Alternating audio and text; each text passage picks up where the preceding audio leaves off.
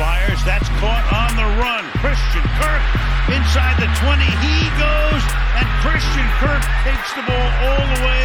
Carr to the end zone, and Thomas reaching for it. This is the best that they have looked on offense, for sure. Here, just going to dump it off to Edwards. There's no one in front of him. Gus Edwards running away. Edwards, now one man to beat. Still going all the way down to the 10. 2nd and 1. Gibbs on the pitch, has some room. Jahmyr Gibbs, no one touches him. He's in for 6.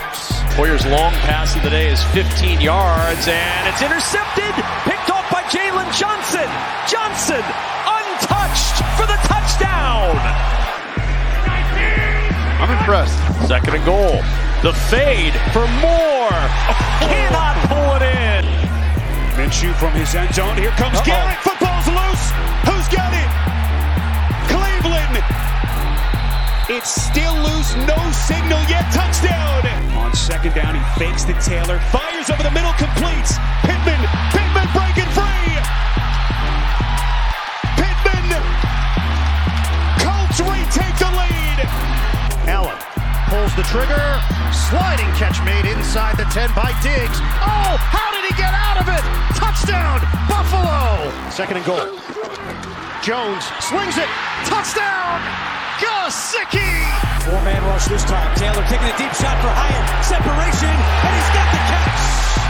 Howell lofting one down the sideline, and it is caught by McLaurin. Mayfield. Deep. He's got it. Mike Evans. That's a Buccaneer touchdown. Leads all rookies in scrimmage yards, but they fake, and Ritter is going to go deep. Way deep, and hauled in. Scotty Miller, the former Buck, at the Tampa Bay 20.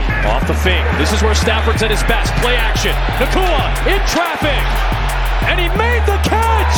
What a play by Puka Nakua. Empty set on 1st down. Stafford is picked up.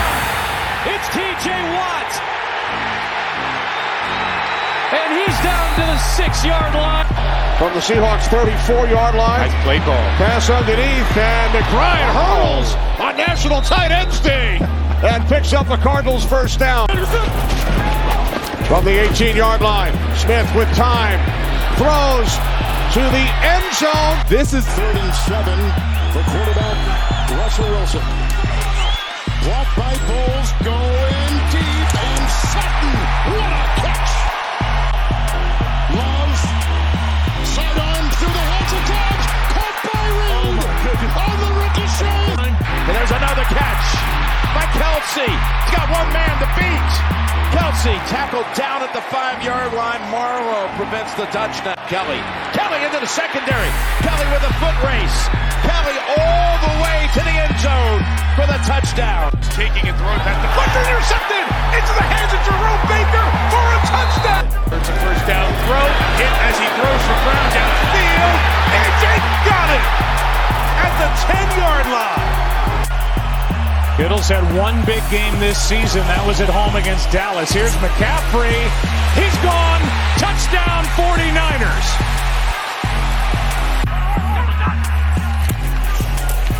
Blitz off the edge. Cousins throws, and it's taken away by Addison for the touchdown. He and Charvarius Ward fighting for the ball, and this time Addison takes it for the score.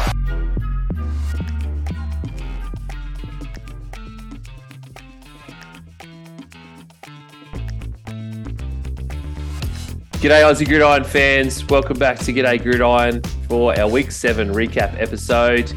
Ian here with you, Brad's with me tonight. No Manjot, we've given him the night off. He has some very important assignments to do for uni. Apparently he has to try and squeeze out 3,000 words for an essay, Brad. I don't know why you teachers do these things to the kids. Well, forget the kids. What about the teachers that have got a grade on that? I mean, he's a grown-ass adult, so he should be able to get 3,000 words out of anything. And of course, I was going to say, if it was an oral examination, Manjot can get 3,000 words out in about 2 minutes. But I think we hear that every week. yeah. I did check in with him earlier. He's been on it for, I think, the better part of a day and a half now. He's got 1,000 words. I love it. And so he said, say to me, he just needs to do the research and it should flow and come together. Don't know why you don't start with that. It's a very strange assignment he's doing. We won't tell his professor that. Yeah, no, exactly. As long as he's not an NFL fan and he's not listening, Imagine will be all good. So that's right. All right, so we've only got 13 games to get through for week 7. It was a bit of a short week with 6 teams on the bye for week 7. Mm-hmm. So we don't have too many to go. So I guess we should be able to get through this in a pretty reasonable amount of time, I would think, Brad. Yeah, I think we can squeeze it through. It was interesting. We thought last week that these were kind of going to be crummy games, but I actually thought these games were all right. Yeah, that quite a few of them were pretty good. Yeah. Very surprising week, I think. Yes, very much so. Very much so. A lot of the crappy teams ended up pulling them out and not looking so crappy. Yeah, I mean, tipping was really weird across the board, not just us. I think everyone. Yep. You were picking favourites who were most of them seemed to be away teams, and the home teams all got up to win, which were a whole bunch of 1 and 2 win teams that got another win under their belt, made good games out of what could have been a bad schedule, really. Yeah. So it's been a pretty good week. So how about we start? Let's start right up at the beginning, go all the way back to Thursday night football, where the Jags came to New Orleans to take on the Saints. And the Jags ended up just sort of eking out a win in this. I wasn't overly impressed with the game as a whole. It was a very close game. I guess it kind of ended up as a good game because it was a close game. They always usually are. But I tell you what, the defenses from these two teams and I guess almost this entire division as a whole, this is like a division with no defenses in it at all in the AFC South right now. And it seemed that way from both sides' offense. The Jags did eventually get the win, 31-24, of course. I think the most impressive thing again to me, I have to mention it again, is the human cyborg Derek Carr throwing 33 of 55, 301 yards. I don't know how he keeps doing it week after week, but he did. But unfortunately, they just came up a little bit too short against the Jags. Yeah, it's a strange game in the sense of if you looked at this game, if you looked at just the stats on this game, you didn't know which team was which, you would swear that New Orleans won the game because simply they had way more first downs. They had a ton more total plays, which is an indicator of success. They had more yards. They had 4 first downs that they complete, or fourth downs that they actually went for and got it. They were 4 or 6 on fourth downs.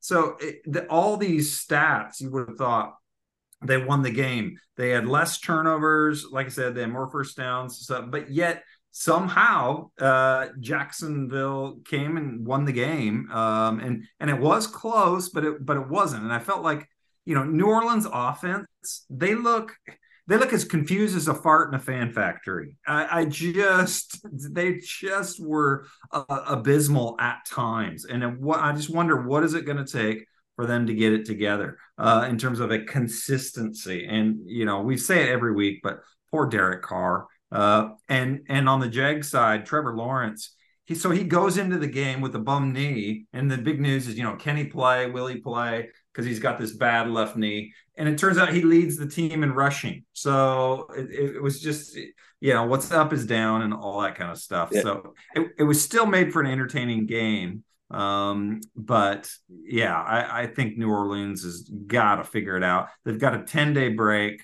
So hopefully they can kind of make some changes or find their rhythm. Yeah, I agree. They went the entire 2-minute drill at the end to win the game. Ended up losing on a painstaking miss in the end zone by Foster Moreau. that was a sure touchdown. He was wide open in the end zone, and just completely missed. Got both hands to a ball, went straight through his hands, and he was devastated after the game. It was hard to see. And then they got another short, incomplete pass to Chris Olave to really ice it on downs, and Jags get the ball back with 21 seconds to just kneel out the game, basically. So it almost ended up as a pretty thrilling ending, and they were very even the entire way through the game. But alas for the Saints, they really do, like you said, Brad, need to do a little bit better. Well, let's move to Sunday football, and a game which I think the majority of people thought the Bears would get absolutely romped in by the Raiders, and the Raiders would maybe get a bit of a win on the board, get a bit of self-esteem going. But then we find out during the week that both teams ended up starting their backup quarterbacks or backup quarterbacks in one way with the Raiders. The Raiders started Brian Hoyer. Chicago started Tyson Bagent after Fields still being out with an injury. And I don't know, it was it was billed as a very weird game. The Bears and Tyson Bagent come away with the win, largely due to the Bears' run game, which really showed up in the game. Donta Foreman, especially 16 carries for 89 yards and 2 big TDs, 2 very, very important TDs. That they showed up very well. 173 rushing yards for the whole game. But, oh man, this game was a very, very frustrating watch on a lot of levels.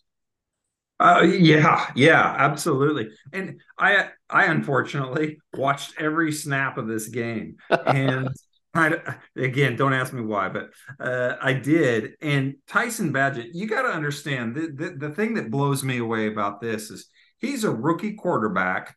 He played Div 2 in college, so we're not talking the top tier division, not even from a power conference or any of that. He wasn't even in the top division. He was Div 2, which is, for Australian fans, it's just like a lower level of the competition. And you can obviously get good players from there. That happens all the time, but it's hard for a quarterback, and especially a rookie quarterback coming in. And he looked decent. In a lot of ways, I thought he looked how they wish Justin Fields would have looked, when he first started. I don't think there's going to be any quarterback controversy, but I was impressed with Tyson being able to just step in there and do what he did. Now, granted, a lot of that is because the Raiders.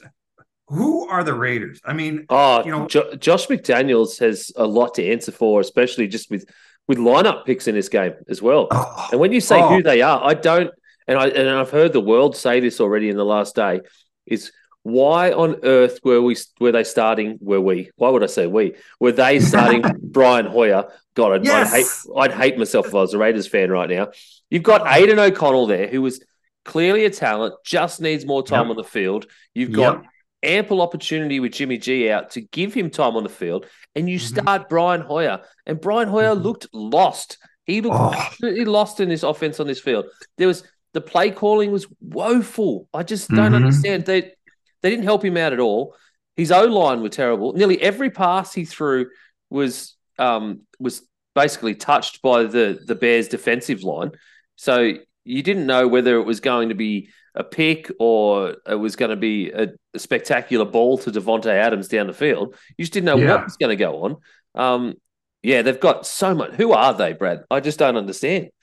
Absolutely. I think not only is the coaching staff, but you also got to blame the front office, because they're the ones that put this together. And it's embarrassing. It really, really is. And you see Devontae Adams, they're saying they're not going to trade him now and all this and that. But what are you keeping him for? So, get some capital.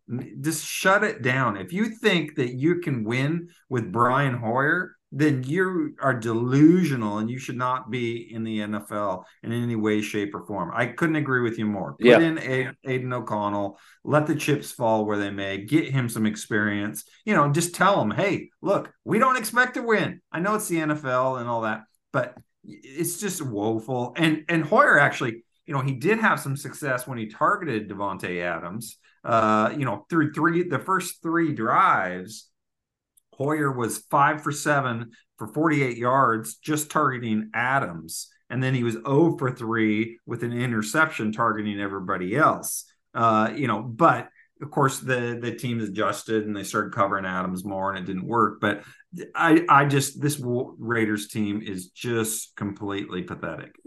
Yeah, totally. I mean, they couldn't even get anything happening on rushing, and you've got Josh Jacobs there. Josh Jacobs only ended up with 35 yards on the ground, 39 yards total rushing, and 196, 204 yards basically in receiving, 196 passing. It's just I don't know. It is just woeful. And if you believe Aidan O'Connell is the future of your franchise, put him on the field. As you said.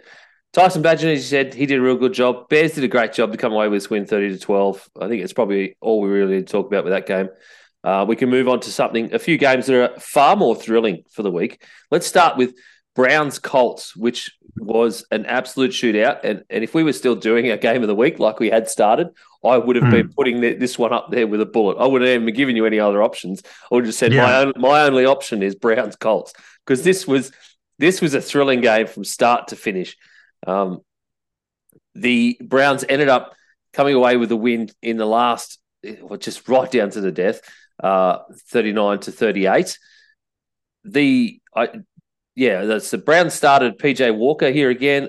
They started Deshaun Watson. He was in for a few plays. PJ Walker ends up in the game again and played an outstanding game for the Browns. They really do look like a far more functional offense at the moment with PJ Walker under center rather than Deshaun Watson.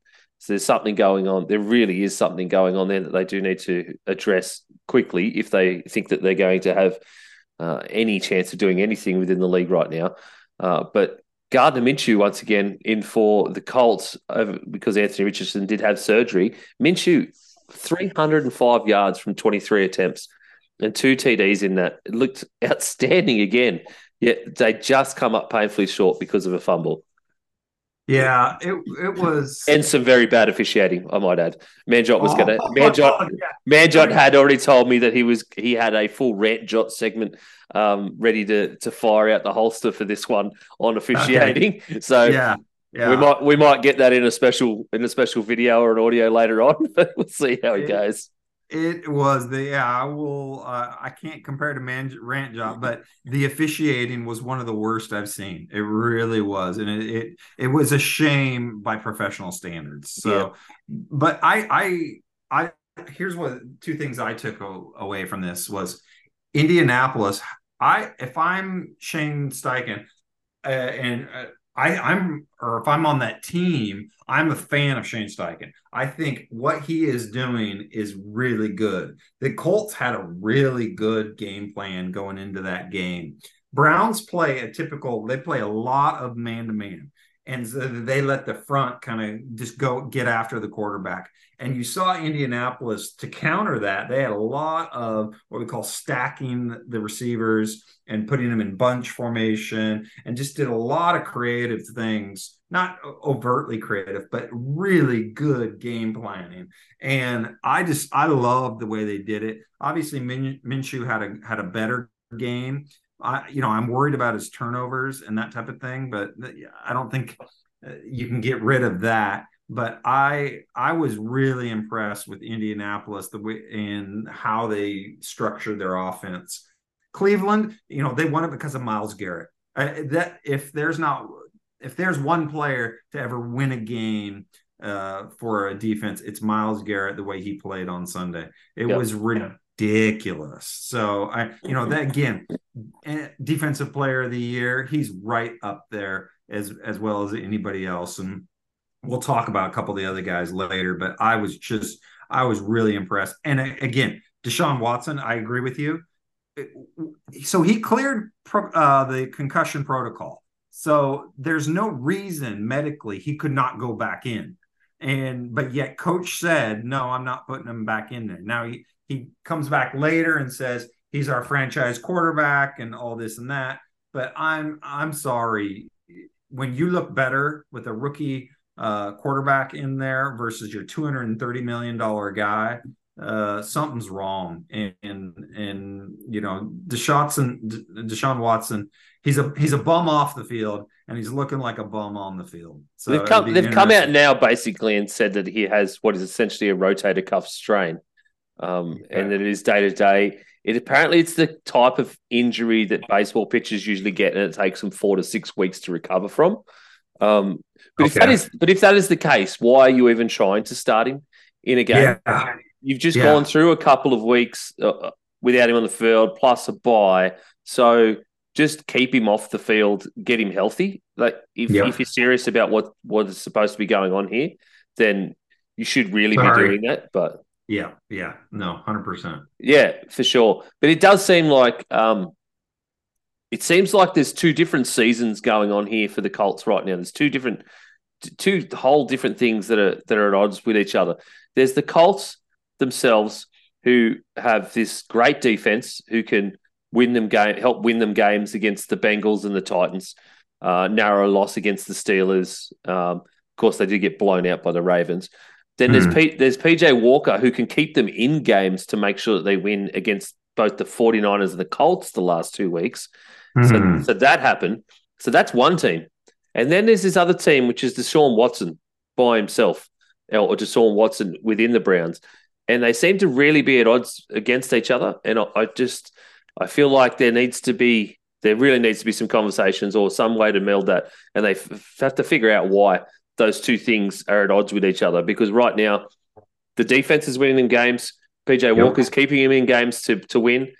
And anytime Watson has been in, which he was in for those games against the Bengals and the Titans, but he wasn't the reason they won, because there was a lot of defensive scores in that as well as a lot of defensive stops. So it was they were very easy games against teams that were very, very hamstrung. So the Browns have some serious issues. The Colts, on the other hand, I think they know what they are right now. And they've just sort of said, no Richardson, let's just go out and try and do what we can do.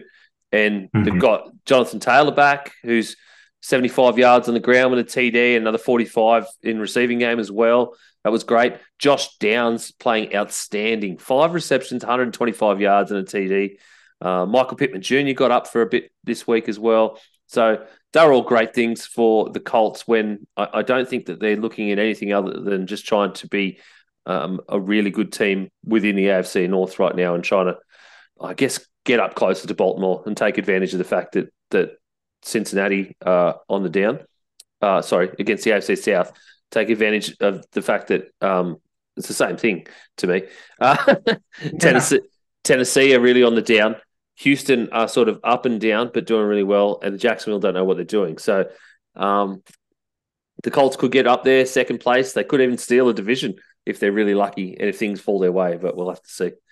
Yeah, the AFC is so tough, but if you want to be in one division, I think you're right, the AFC South, because you still just don't know who Jacksonville is. So, yeah, I agree with everything you said.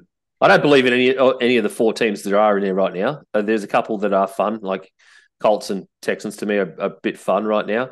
And the Titans, even though they're sort of seem to be throwing the white flag, could just be game wreckers and just go out there and have fun and just destroy teams for no reason, just for the fun of it. But we'll see how that goes. Yeah. Let's move on to some more AFC divisional matchups. Bills, Patriots. What a game. We thought this is another game that you thought the Bills going up against the Patriots, who the Patriots have not had the best of time. They were coming into this at 1-5.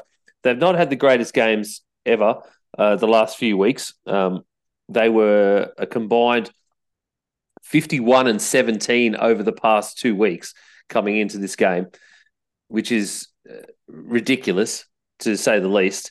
Played some of the worst football I think any of us have ever seen over the past 3 to 4 weeks.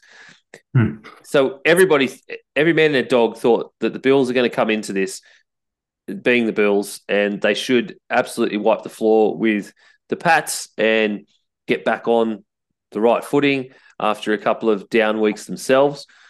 But then for some reason, they did exactly what we talked about last week, Brad, and they played down to their opposition. And this time around, it bit them in the ass. 100%. And it's mind-boggling to me. But again, this is what the NFL wants. They want this parity. They want you to think that Buffalo's going to go in there and clean house, but no, the Patriots and Belichick gets his 300th win. And the thing is, Mac Jones, he'd never led a comeback like that ever before, and so he comes through and plays clutch, which I know Manjot's going to love. But it's just real interesting because Buffalo, you can tell that they've got problems on defense. They seriously miss Malone, and their safety, I forget his name right now, but they Ed Oliver, I think they miss him big time. And so I don't know. They've got a good offense, but their defense is hurting really bad. And unless they get healthy and make some guys step up, but they're playing linebackers who've never played before. So they're hurting. And Josh Allen has not been playing. The Bills' offense over the last 3 games, they have only averaged 5.7 points in the first 3 quarters of each game. Yeah, that is alarming. So they've got to make some changes. I mean, as it is right now, if the season were to end, they're the 7th seed. They'd be the last team to make it in the playoffs. Now, I still wouldn't want to play them, but they are not looking anywhere near what we thought they would look like coming into this season. Not at all. And it's just superhero Josh Allen trying to make throws, ending up with interceptions. 27-41 is not good enough in passing attempts, and a 69 QBR for Josh Allen. The guy is a talent. It's undeniable. But when Mac Jones has a better QBR rating than you, or a better quarterback rating than you in a game, you really need to take a look at yourself. And granted, Mac Jones probably played one of the best games he's had ever on an NFL field in this game. And he needed to do that to be able to come away with that win. So he did step up at that point. But it was, I have to agree, it's just the Bills have some serious problems that they need to address. Whereas the Pats, I don't know. I don't even know where to start with the New England. I think the Pats are the Pats. I don't think they're going to be a decent team this year. So who knows? It's crazy, but I still don't think this win propels them on to anything significant. No. Right, let's move on to Commanders Giants. Commanders at home. Commanders go into the Giants' home in New York at MetLife, and the New York Giants. This is 2 teams that have not been playing very well, not well at all. The Commanders were 3-4. The Giants were 1-5 coming into this. 3-3 and 1-5 coming into this. Giants, obviously, we've talked about not playing very well at all. Daniel Jones still out. Tyrod Taylor was in, and the Giants just seemed to get after the Commanders from the get-go. They really dominated them, even though it was very low scoring. They went into halftime at 14-0, not scoring until the second quarter.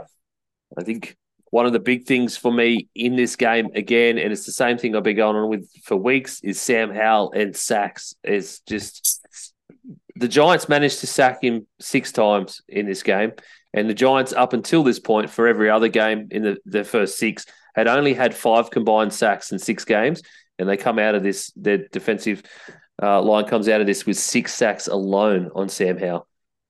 Yeah, and you can't give away all those sacks and expect to be competitive. You cannot give up that much yardage. It's not possible.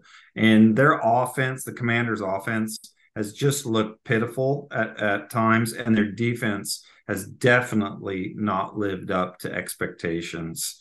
So, it would not surprise me if you don't see this same staff in 2024, if not before the end of the season.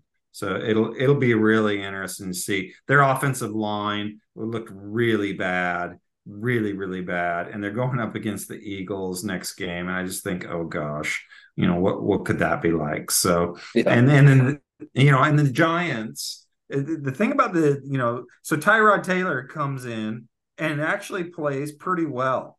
They only scored 14 points, but here's the interesting thing I was reading the other day is you're paying Tyrod Taylor $5 million.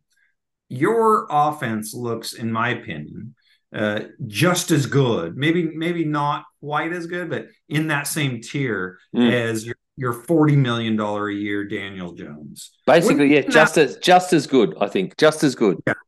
Wouldn't that money have been way better spent, on all the other areas and just saying, okay, this year we're gonna just, we're gonna roll with it, and kind of like what Seattle thought they were gonna do with Geno Smith, and that ended up turning out really well for him. But same thing, and so I just think it's bad decision making by the Giants front office. It's a big advocate, really, isn't it, for building a team first and then finding the right quarterback, rather than the opposite way around, where you find the right quarterback and then take like 3 or 4 years to build a team around him. Unless you've got a known stud, like Herbert or whatever, some of these guys. But absolutely, I couldn't agree more. Yeah, it's a different way of building a team. It still gets to the same result, but they had a lot of the pieces, really quality pieces, already there within the team. So build around those, build that up, and then go after a QB that you really want. And usually it would be a more experienced guy that can lead a team rather than a younger guy. Yeah, for sure. I have to agree, because we went through all that heartache, all that nonsense with Saquon Barkley and his contract and stuff. It was, and they could have far better spent the money just that way. Just spend the money on Barkley up front, and then spend money on your O-line, because God, that needs some help. Defensively, they're not doing too bad. I think there aren't real name guys in there, but D-line isn't too bad. It's pretty functional right now. O-line is woeful. The O-line is absolutely woeful. So that's an area that really needs to be sorted out. So, well, and I would say that's not necessarily because they haven't put draft capital into it. They have, but none of it's panned out for the Giants O-line. So you got to look at your front office on that. So it is that draft crapshoot that happens every year, basically. Yep. Falcons, Buccaneers. Yes, please. Falcons. Okay, let's have our weekly Falcons talk. I thought for sure the Bucs were going to rail them here. Baker Mayfield and the Bucs had been playing amazing for this first part of the season, and people get on me and say people have told me you're an idiot. No, everybody expected the Bucs to be woeful, and they hadn't been. So that's where I base amazing from. I'm not saying they're playing they're playing at Mahomes level or anything like that. I'm not saying Baker Mayfield is Kirk Cousins or Joe Burrow or Pat Mahomes or even Josh Allen in his good games. I'm not saying that at all. I'm saying we all thought that they were going to be at this point like 1-5, 1-6. Yes. Like that's where we thought that they would be. They're not. They're at 3-3 now after this loss to the Falcons. But they had been playing great up until this point. And in this game, they still played great. But there was still just some things, there were some real things wrong that just didn't happen for the Bucs. And it was a very weird game. And you couldn't even get Chris Godwin and Mike Evans really firing well enough. Rashad White had a great game on the ground and in receiving as well. So that was a good thing for them. He really came along. But the Falcons, I think, managed to secure a win here despite themselves, which is a bit. There's probably 4 different times in the fourth quarter that they could have actually sealed the game and won the game, and they ended up having to rely on kicker Younghoe Koo to hit the game-winning field goal to put them over the line 16-13. But up until that point, I think it was just better play calling, better clock management, to put them in the right spot. It was only up to the players to actually execute those plays. And if they'd managed to execute those plays a little bit better, then it could have been a lot easier game for the Falcons. But in the end, they still come away with a win. Yeah, the Falcons are doing everything they can to get in the way of themselves. They are the only divisional. They're the only divisional leaders that have a negative point differential. So they've actually been outscored more than they've scored, and yet they're still 4-3, and they lead their division. Desmond Ridder, thank you very much. 3 turnovers in the red zone again. That guy, I love him, but I hate him. He's so infuriating to me. You guys know my love for the Falcons, and again, I sat there and I watched every play of it. What I was impressed with was the Falcons' defense. They're playing pretty well, and especially with Jeff Okudah, who they traded for from the Rams earlier. He was like the 3rd pick from the Rams a few years ago. Was not getting any playing time with them. Sorry, the Lions. I don't know why I said the Rams. The Lions.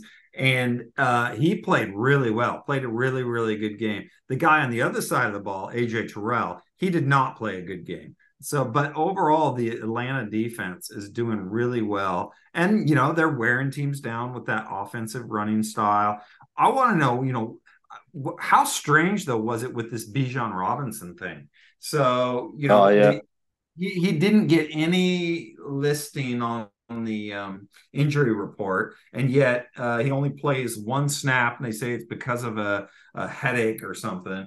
So it's just really weird. I would be real interested to see if the NFL comes down on them in some way. But they've got to figure out their red zone problems. They're moving the ball from 20 to 20 just fine, but as soon as they get into that red zone, they just become pedestrian at best. So it's really interesting. And the Bucs, I love their style of play, but Baker had some costly missed passes, and he did get him in the position, I think, to kick a field goal there with less than a minute left.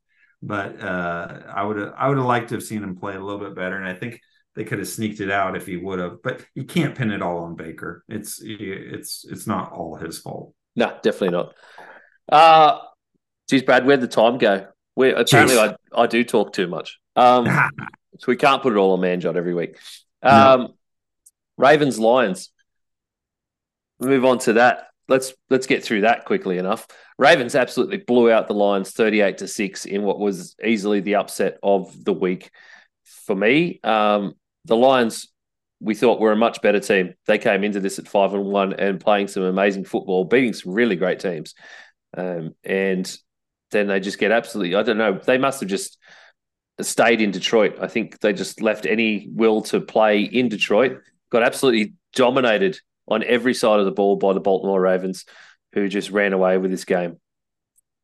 Yeah, and I think the question you got to ask is, are the Ravens legitimate Super Bowl contenders? And the way they played on Sunday, absolutely, 100%. I think the Lamar Jackson, he looked like an MVP. He played like an MVP. So it'll be really interesting. Lions, I think they showed you they still got a little bit of ways to go. I love the Lions, but I don't know if they're that Super Bowl caliber. They could get hot, but I don't know about the Super Bowl. I think the last thing I would say is the thing I love is that Baltimore and Lamar won this game through the passing game, which is something that everyone gets on him for years and years now. 357 yards through the air. And 3 TDs. So that's the way he beat them in this game. He beat them at their own game, basically. He beat Jared Goff and the Detroit receiving core at their own game. So, Steelers-Rams. Steelers come away with a small win, 25-17 over the LA Rams. It was a very tight game. And I think everyone knew it was going to be a tight game, but I don't know whether we thought that it would come down to one questionable 4th down spot at a 2-minute warning, which kind of really sealed the game again. another bad officiating gaffe basically gave a team a win and really took the wind out of the sails of a game that was a little bit entertaining for both sides' fans. Mm-hmm. The thing that with the Steelers is their offense looked absolutely pathetic early. Absolutely pathetic early in the season for the first several games. And again, this first half, they looked pathetic. Then at halftime, something happens and they actually came out and looked pretty decent. So hats off to them. They get the win. How good is TJ Watt playing? Oh my goodness. Oh, amazingly. The guy is so good. We talk about defensive player of the year potentials earlier with Myles Garrett. TJ Watt is right there. And, it's just everybody saw the play where he drops back into coverage and picks it off. And it was a thing of beauty. And I hate the Steelers, but it was still, it was fun to watch. And hey, Rams fans, as a Cowboy fan, I know what it's like when you got Brett Maher kicking, okay? He missed 4 extra points last year in the playoffs for us. So goodbye, Brett Maher. They cut him this week for missing 3 field goals, and that's what you get. He gets the yips, and there's nothing you can do about it. So yeah, well, the Rams went into this season thinking that Brett Maher was going to be their kicker. And that was just, I think the entire NFL thought that was a crazy decision. Oh, it is. So I'm not sure whether Brett Maher thought he was going to get another job after last season, but the Rams decided they'd give him one for a while.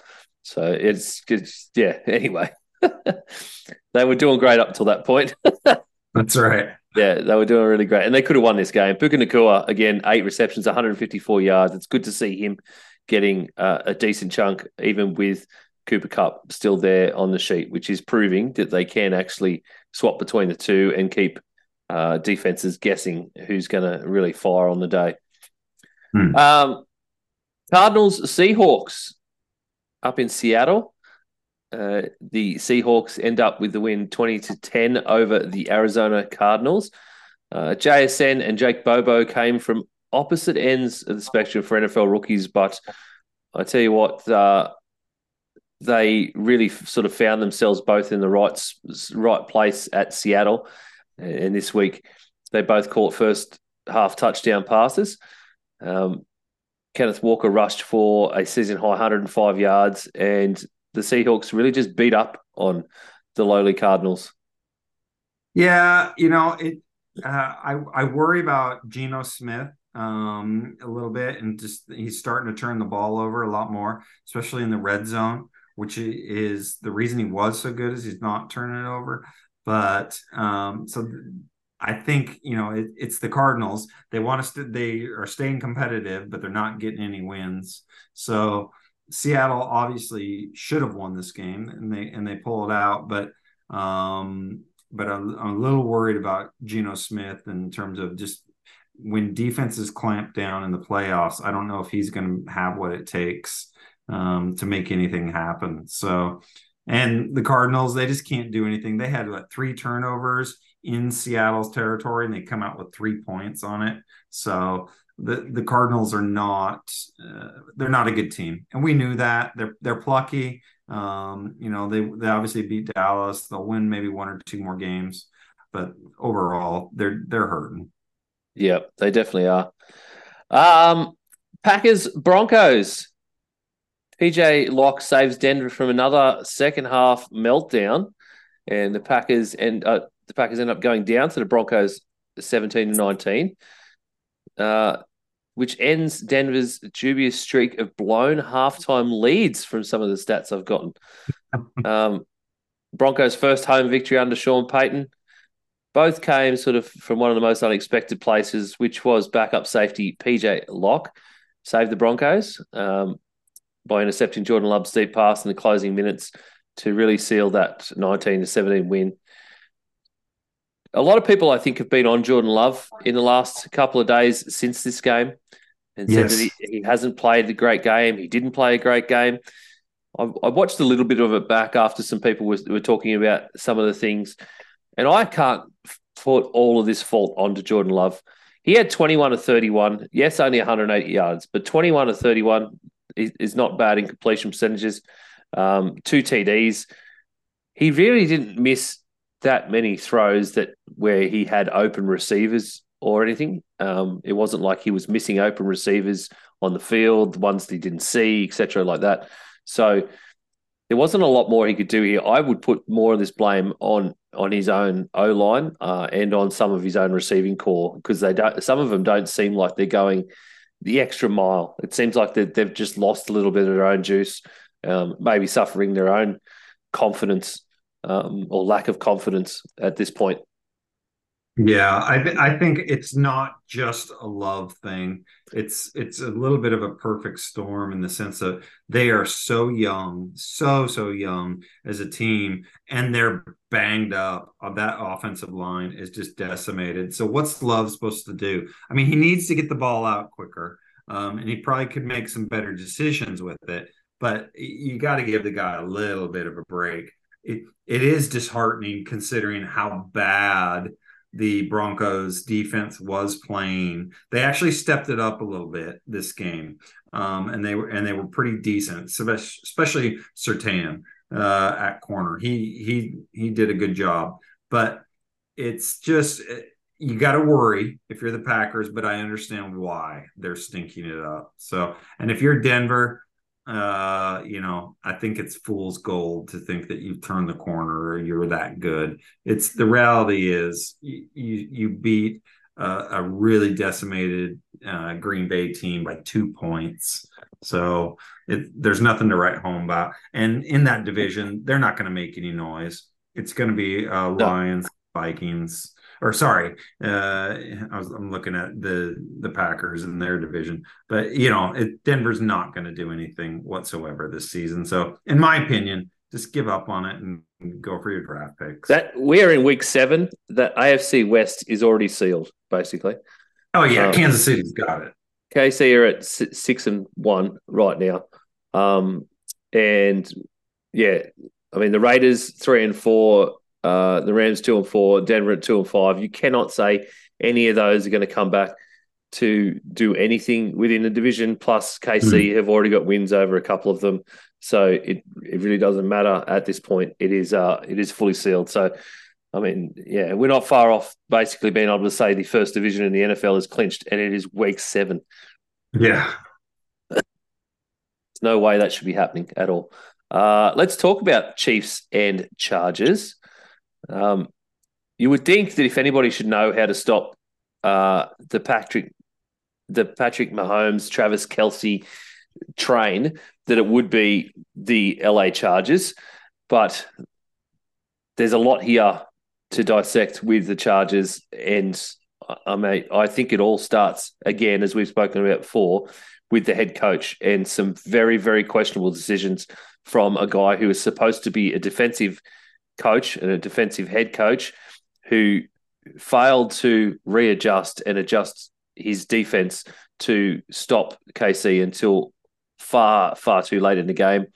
Of course, majority of points were scored in the first half by both teams, and then third quarter was 0-0. They held them scoreless, and Kansas City just coming home with the one TD in the fourth quarter. But by then they had all but sealed up the game.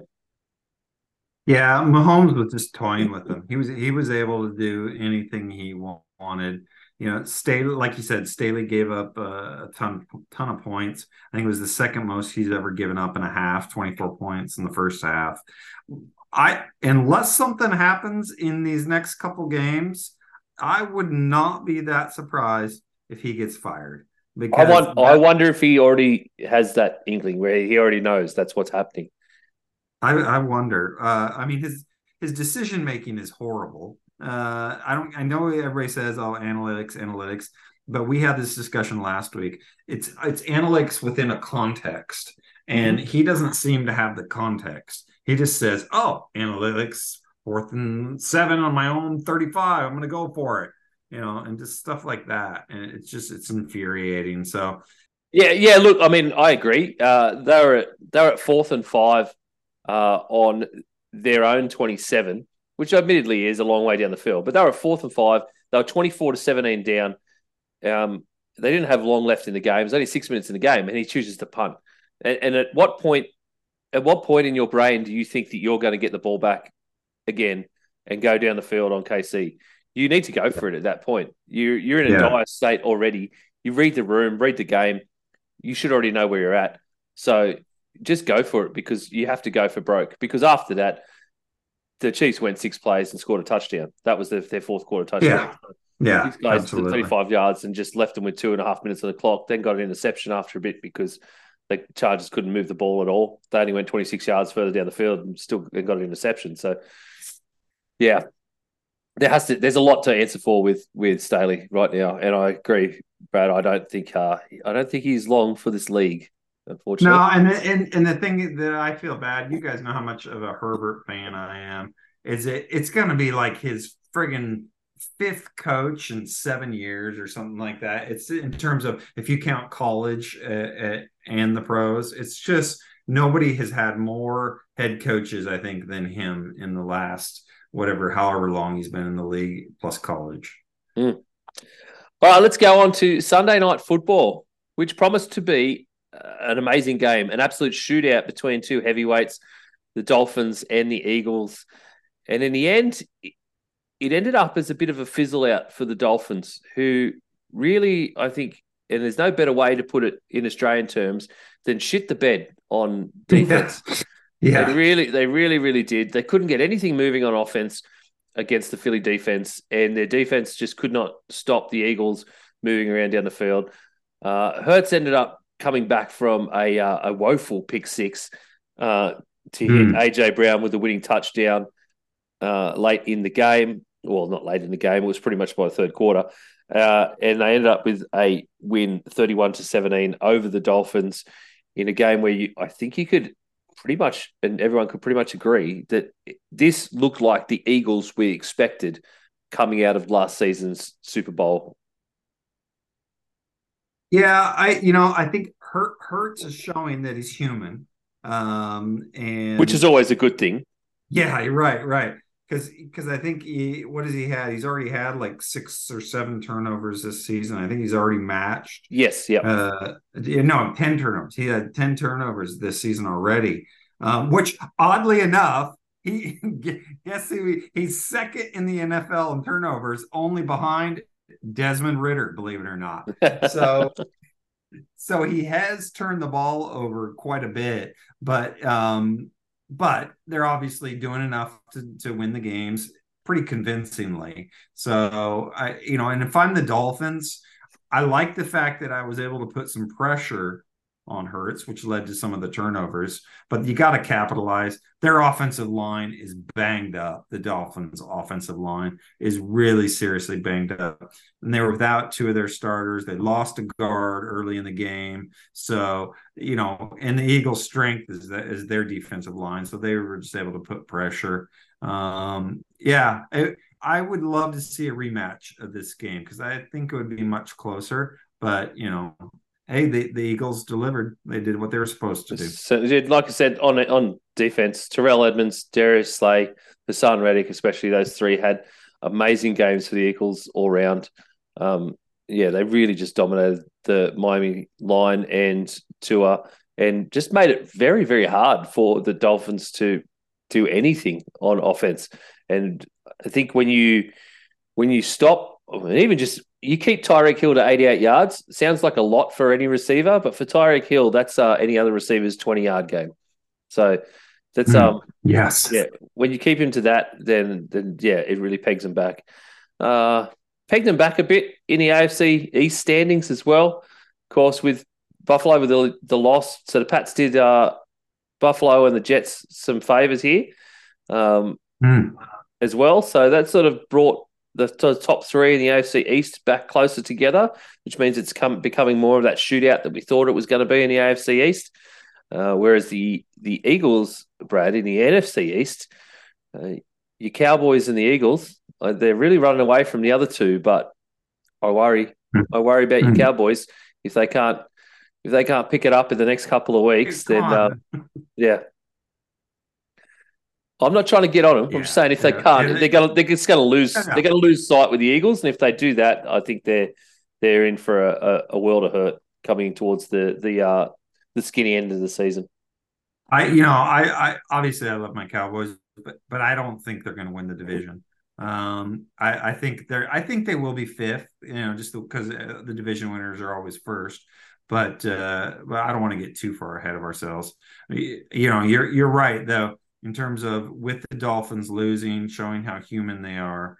I think it'll be really fun to see the Dolphins and the Ravens battling it out for the 2 and 3 spot in that AFC. Yeah. All right. Monday Night Football. This is one I was especially hoping to discuss with Manjot. Some would say the conspiracy theorists out there would say that Manjot has concocted this story of an assignment that he urgently needs to write to run away from discussing a 49ers loss against my Minnesota Vikings. To let all the listeners in on a little backroom chat we had. Brad doesn't get to watch the games as we all do live during the day. Brad messaged us at night and said, what was the game like? I don't want to watch the Vikings get blown out. And I went, no, you need to watch it. Trust me, you need to watch it. And Brad, I have to say, was it a disappointing watch? Absolutely not. No, I got to admit, I watched like a condensed version of it, but not at all. Everybody knows my disdain for the 49ers. I love Manjob, but I hate the 49ers. And so I was very, very happy with the outcome of this game. I think we said it last week, and I'll let you talk to the bulk of it because it's your Vikings, but I love the way they featured Addison, and I really that was going to be the thing I was going to talk the most about, to be honest. Okay, I'll go for it. No, you're right. You can. I don't. Other people can gush about the Vikings for once. It's fine. No, my point though was just how I was hoping that he would step up and be that number one receiver, and he really did. He really, really did against an amazing defense. So, and you can't say this is because San Francisco let him down. No, Kirk Cousins and Minnesota look good. Now, you want him to see that. You want to see that from him every week. And the running game was not good. The Vikings running game wasn't good, but Kirk Cousins in the Vikings did look good. So props to them for beating legitimate Super Bowl contenders in the 49ers. Yeah, absolutely. I think then the biggest play, which nobody could doubt, was Addison winning a tug-of-war battle with 49ers cornerback Charvarius Ward, one which he'd lost earlier in the game within the first drive, actually. Pretty sure it was. He lost a similar tug-of-war battle where Ward basically picked off did pick off Kirk Cousins. And in this one, Cousins realized that by his own admission, that he let the ball fly for Addison earlier than he wanted because he was in the face of a 49ers blitz.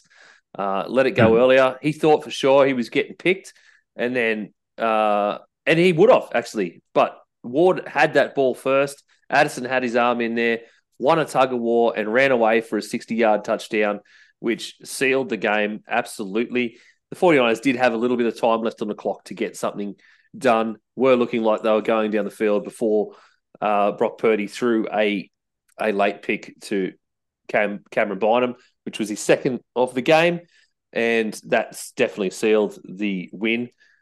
Some big numbers. As you said, Jordan Addison, 123 yards, 2 TDs.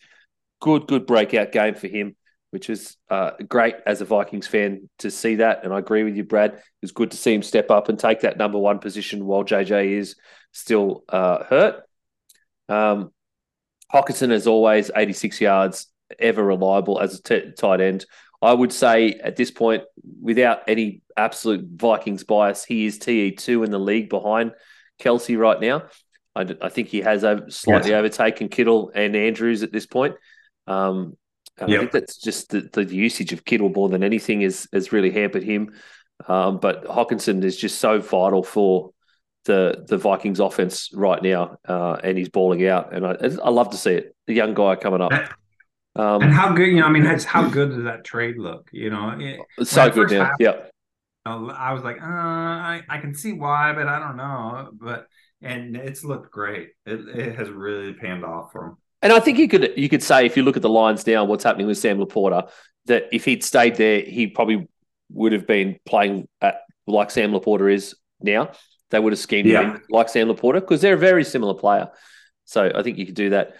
But yeah, it's been a great trade for the Vikings. Yeah, really, really good. As you said, Minnesota rushing game, though, if the Vikings really want to take this thing further, if they want to really put a stamp on the division, and of course they're coming up against Green Bay this week to put themselves another game ahead of the bottom two in Green Bay and the Bears and get closer to the Lions, who thankfully did have a loss, so we can get close still.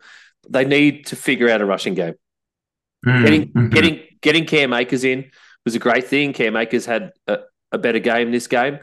Alexander Mattison, though, I'm still on him. He the routes he chooses to run from scrimmage. I just don't understand them. It's frustrating as a Vikings player to watch him run directly straight forward into a ball of players every single time. It doesn't matter where he is. He did miss a TD catch, and Manjot said to me in the group chat, "Oh, he could have caught that." And I said, "No, there's no way he could have because he would have had to deviate from a straight run to do it." And he was running across the field, so it's just frustrating. I think the guy has a lot of talent, but he needs to figure out how to move off his feet and how to move off that straight line and pick a gap, which Cam Akers does very well, and it was great to see him with some breakout runs. I think the biggest thing for the Vikings, and I don't want it to be all Viking-centric, but the thing that they did that really hampered the 49ers and stopped the 49ers' natural game was figuring out a scheme to stop Christian McCaffrey for the majority of the time. Yes. He did obviously have that one really good breakaway TD run, which was great. Yeah, he only faced two Vikings players, two quarterbacks, and they were on islands basically, so anybody could have gotten around them basically. But of course, Christian McCaffrey with a ball, he was 100% going to do it. But the majority of the rest of his carries were held to a 3-yard average. And I think that is the key for any team that comes up against the 49ers at this point, is to figure out a way to scheme Christian McCaffrey out of the game, and you will have a much better chance against the 49ers. Yeah, I 100% agree. No, the Cowboys. Yeah, fail to do that, they will destroy you. That is basically how it has gone so far this season. Because we saw that last week too against the Browns. They schemed him out in parts of it, and they managed to stay in a game and beat them. So there's a blueprint there now. 49ers, I mean, there's never anything bad to say about them. They just there was an off game for a bunch of players. It just didn't work. There's a bunch of stories now. Apparently Brock Purdy, he is in concussion protocol. He's apparently got a concussion on a play. Yeah, I mean, I've been chatting against people all day on X, on Twitter, pretty much. I don't doubt that he's got a concussion. It's the NFL. It's a contact sport. It is going to happen. People saying that are putting on the 2 interceptions that he threw in the second half on the concussion because they came after that. But you look at some of the other plays around it, and he was still throwing the ball really well. A lot of players come out of games post-game. They're good in the game, even though they get a head knock, and they come out of the game and they find the next day that they still have a bit of, like they after a sleep, for instance, they have a bit of head fog. They haven't woken up quite right. And that's when they realise they need to figure something out, and they need to go and talk to people, to see the doctor, etc. And a lot of those guys are the guys that come out in under a week out of concussion protocol because they are feeling much better. It is just something that they're just being wary of now. If he truly had a concussion that was hampering him, I think they would have taken him out of the game. And it just doesn't seem that way now. Yeah. But other than that, Vikings win against the 49ers. Manjot's not here to hear me carry on about it. Yeah. And then we move on to week 8, Brad, because that's it for the games from week 7, which was a pretty exciting week. Yeah, it was. I was again, like I said at the top, I was pleasantly surprised at how competitive and interesting the games were. This is what makes the NFL king. It is the parity and just the drama. Even when you think it's going to be a bad game or a blowout, it ends up being really good. Yep, absolutely. I could not have said that better myself, Brad, so I think we should leave it there. Thank you for listening and tuning in once again. Please do follow us on our socials at Gday Gridiron on Insta and Facebook. Check out Manjot at Pastry Press NFL. I did a little bit of a spot for Manjot on the Aussie NFL Fantasy Show this week. So if you want to listen to my lovely tones and you haven't checked that out yet, please go over to them. If you're on the feed, welcome. Thank you. Because I did try and get people back to make sure people were listening to our show from their feed, because they do post our show up there as well. Apart from that, you might hear from us later in the week. Brad and I are undecided yet if we do a preview show for some of these games coming up in week 8. We'll have a bit of a chat about that, see whether we come back. But if not, we will see you on the other side of week 8 for the week 8 recap show. Thanks, guys.